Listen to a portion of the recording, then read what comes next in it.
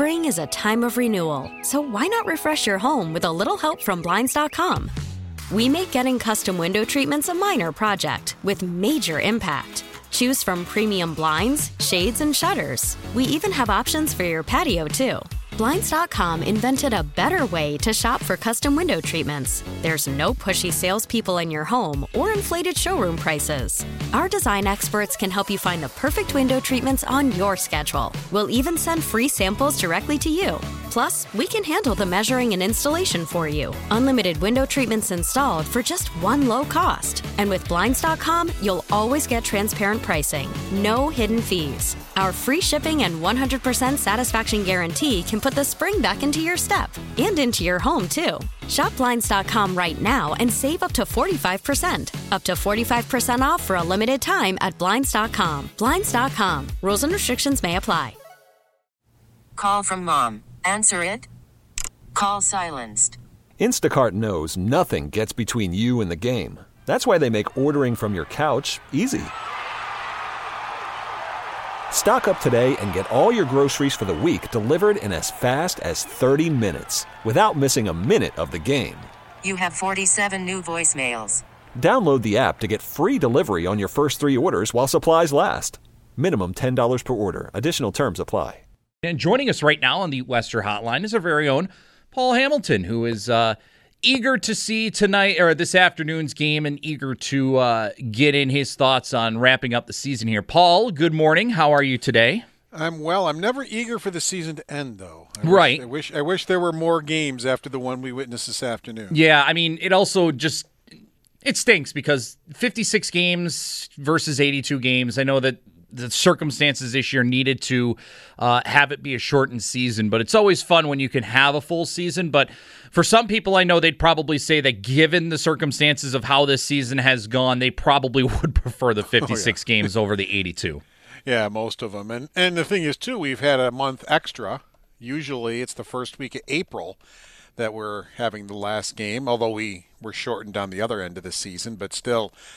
We did get a month later. It's the first time we've seen May hockey since 2007 in Buffalo. So I'm sure fans, next time they see May hockey, and I'm sure they're hoping that it's soon, it'll be connected with a playoff run and not something like this.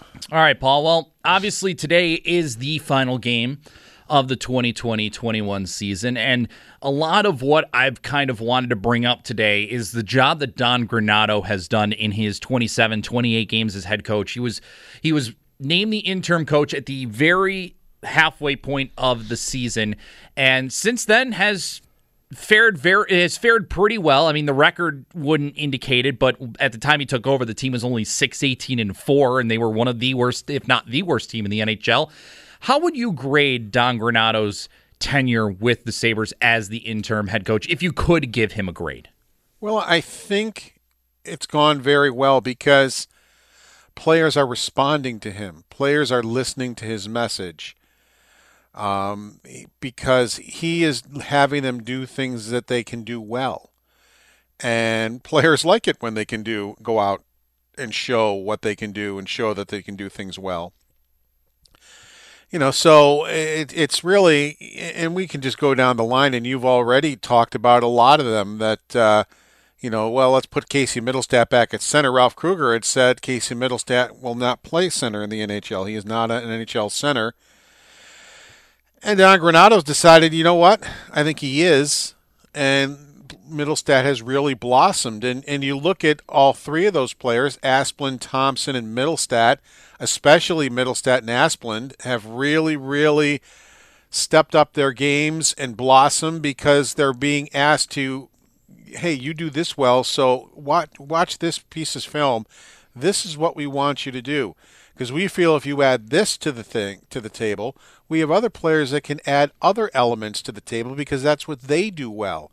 And then you take what everybody does well and mix it together, and that's how you form a team that plays together.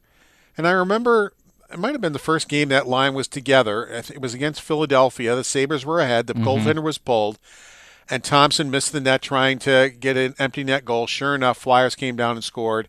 And yeah, that was the 18th game that they had lost. Yeah, and they blew the game. I immediately had people on Twitter just ripping the Sabres. Why is Middlestad's line even out there? Well, that's what Granato did and has done. Put players out in different situations, exposing them to different situations to see what they can do. Now's the time to find out. Because if he's the head coach next year, and as he said the other day, he's coached all year long for the future, and if he is the head coach next year, he knows how they're going to react. And lo and behold, okay, it didn't work out for Casey Mittelstadt's line that game. But you know what? Next time that situation came up, guess who was out there? That line. He put him right back out there again. Mm-hmm. And they haven't blown it since. They learned from it. Each one of them has an empty net goal, which is a challenge for this team, or had been in the past. They can't score when the other team pulls the goalie. Jack Eichel was the only one that could put the puck in the net, and Evander Kane when he was here. So I guess number 9 is good at scoring when the goaltender's pulled. And they have a horrible time with that. Well, each one of the guys in that line put games away with empty net goals. They never got scored on again, and they're a line that can be held responsible and be out there in those types of situations because he showed confidence in them that. And I'm sure they went to the film room after the game and said, look, this is what you guys did wrong. But, hey, if you do it this way and do it this way, you're going to be successful. And don't worry about it because next time we get in the situation, you're going right back out there. Mm-hmm. Even though you're not thinking to yourself, well, let's get the Mittelstadt line out there when the other team is down a goal and has the goaltender pulled. That's not your first thought. But they have become responsible hockey players, both offensively and defensively, by doing the things they do well. Yeah. But they can still play a more well-rounded game, even though, let's say Tage Thompson's more of an offensive player. Well, that doesn't mean as a line they can't be responsible as a line defensively because Asplund is a better defensive player. So if they take their talents and mesh them, they can play in both ends of the arena. So when looking at the coaching decision going into the offseason, how seriously do you think that Don Granato should be considered for this job? Do you feel that he should almost be at the top of the list now with the way that the team has performed as of late and the turnaround from some of these players? Or do you think that, he should be a serious contender, but the team should still do their due diligence and talk to anybody and everybody that they possibly can? Option 2. I would say he should be the front runner. I don't think he's done anything. I think he's more surprised to the upside than say, well, you know what, he's not the guy. But I still think, yes, they need to have an extensive search. You don't know how other people and their ideas until you sit down with them and ask, and maybe you would find a better option, out there depending on, which coaches are free as their seasons end, and he's already talked to some coaches, but I think absolutely they need, I don't think you should make a rash decision and say, Don Granato's do well, he's the head coach, we're taking the tag off, make him the coach, without doing extensive interviews, college coaches, NHL coaches, AHL coaches, just a bunch of different guys that you feel would have an opportunity, a chance to be your coach. I think you need to do that due diligence. Paul Hamilton joining us here on the West Her Hotline here on WGR as the Sabres wrap up the regular season this afternoon in Pittsburgh against the Penguins. Paul, I know you talked about a lot about Casey Mittelstadt and the turnaround that he's had under Don Granato with having the confidence of being a center once again in the NHL. Do you believe that he is like the one that has benefited the most from Don Granato's tenure, or is there anyone else that kind of stands above him or anyone for that matter as sort of the player that you've seen turn around the most and have a bigger impact at the NHL under Granato's tutelage?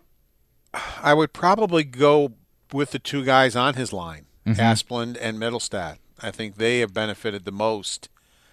Asplund was just a forgotten guy, basically. Yeah. And as we found out, as he's played more, if you give him the opportunity, you could have. And it's their job to know these things. But they gutted the hockey department, so they didn't know these things, and they just listened to Ralph Kruger. But, now you find out, you know what, we never needed to sign Cody Eakin to a 2-year contract that pays him over $2 million a year.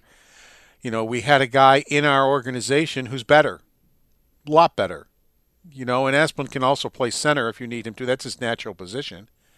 So, and actually they had a guy here who was better and a lot better, who wound up signing in Arizona for half the money that Cody Eakin signed for. Yeah.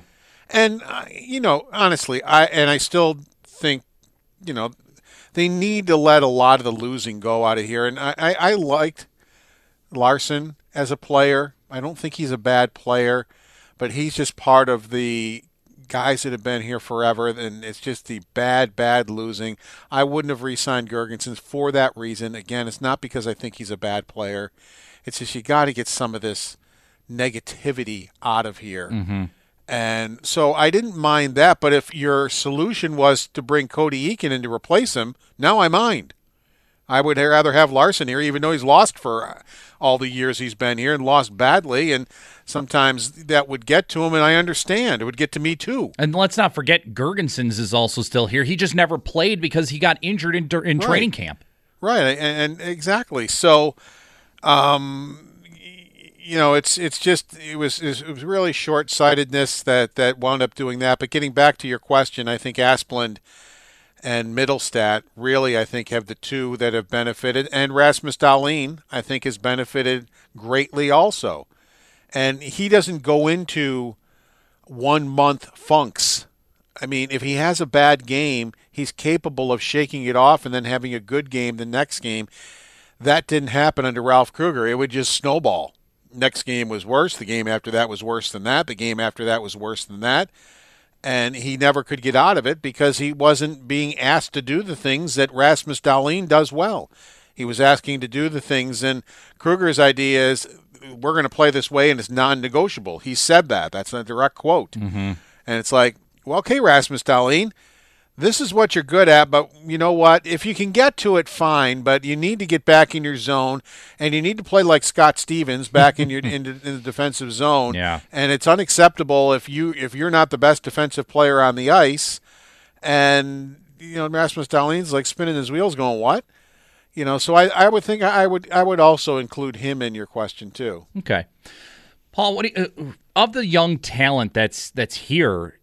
Who's realistically in next year? I know that some of these guys are going to be free agents. Some of these guys are going to be probably going back to Rochester just because there's not enough room with given the NHL guys that are going to be here.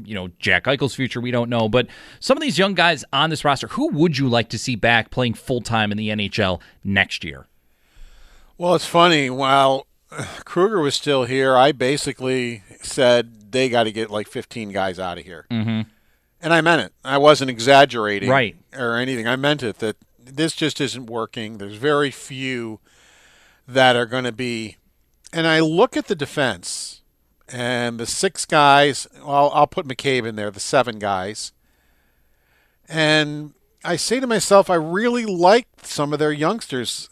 Bryson, I think, has been good at times, has struggled at times, but he's a rookie. That doesn't surprise me. Mm-hmm. But he's a very good puck-moving defenseman.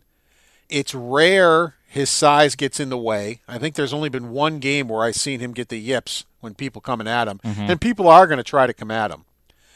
But, he seems to be able to play angles well and do that well. So I say to myself, can you be a winning team if you have McCabe, Ristolainen, Dahlin, Jokiharju, Bryson, Borgen, and Samuelsson?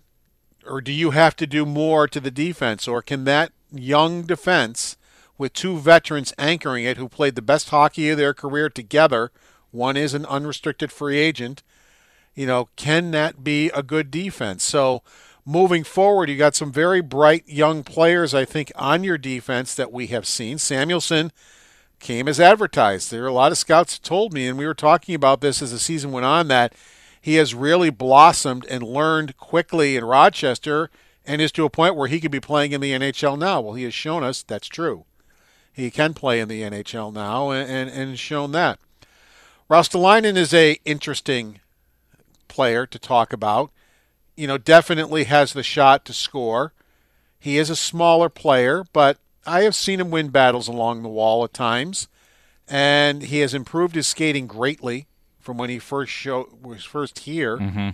and has done that. So it's interesting, but it also is another smaller forward. And, is there room for him right now? I don't know, because, they like Bork. Bork has really meshed well with Reinhart so far. So, what do you do? What do you do with him? Is he going to be part of your future? Is he going to be somebody that you're going to protect from the expansion draft from Seattle? Mm-hmm. Or, because they're right now, unless you make a trade to ask Seattle to lay off certain players, you're in trouble with one defenseman and you're in trouble with one forward right now.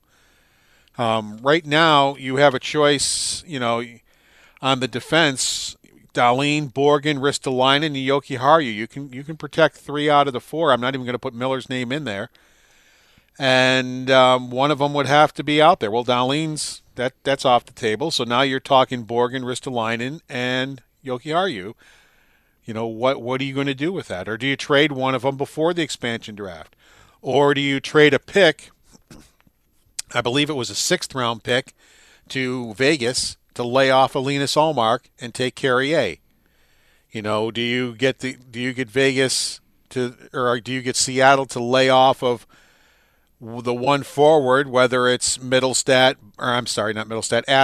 Bork, Thompson? One of those 3 would be unprotected. Mm-hmm. So do you send them a 4th-round pick to say, okay, lay off, let's say it was Bork, or lay off Jokiharju and take Miller? Something like that, or take Gergensons. Mm-hmm. Or I don't have Gergensons on the protected list either. Some people might right now. I wouldn't for sure.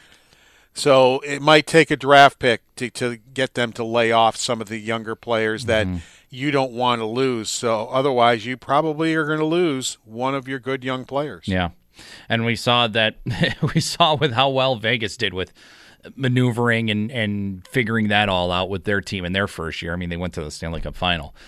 All right, Paul, well, before I let you go, I might as well just ask you about what we're expected to see from this team in the final game of the season tonight. Michael Hauser likely going to go tonight? Yeah, Hauser's in goal. Ullmark's not ready, and it was up to Ullmark. It was, if he felt he could go, Granato told him to let him know. But obviously, Ullmark did not feel that he's quite ready yet, so it'll be Hauser in net for them. And I think this team really, judging by talking with them after the game and yesterday, they felt they really let this guy down. He comes into his home rink, and they play so poorly in front of him, and 8 goals wound up going in. So I think they'd like to try to make up for that if they can. And so that's what I'm expecting, is a much better effort. Much better defensive effort, realizing that, hey, if you want to go end-to-end with the Pittsburgh Penguins, it'll be a fun game for people to watch, but it's not going to be a fun game for us because we may wind up with 8 pucks in our net again. So I expect a much better effort from them, much smarter effort, maybe would be the better word, in their management of the puck. Very good. Well, Paul, thanks again for taking the time this morning. We'll be listening for you in the pregame and the roundtable with you, Brian, Pat, and Dan. Thanks for all the work you've done throughout the entire season, and we'll talk plenty, I'm sure, over the course of the offseason. Yeah, nice talking to you again. It's been a while, so It's fun to come on. Thanks again, Paul.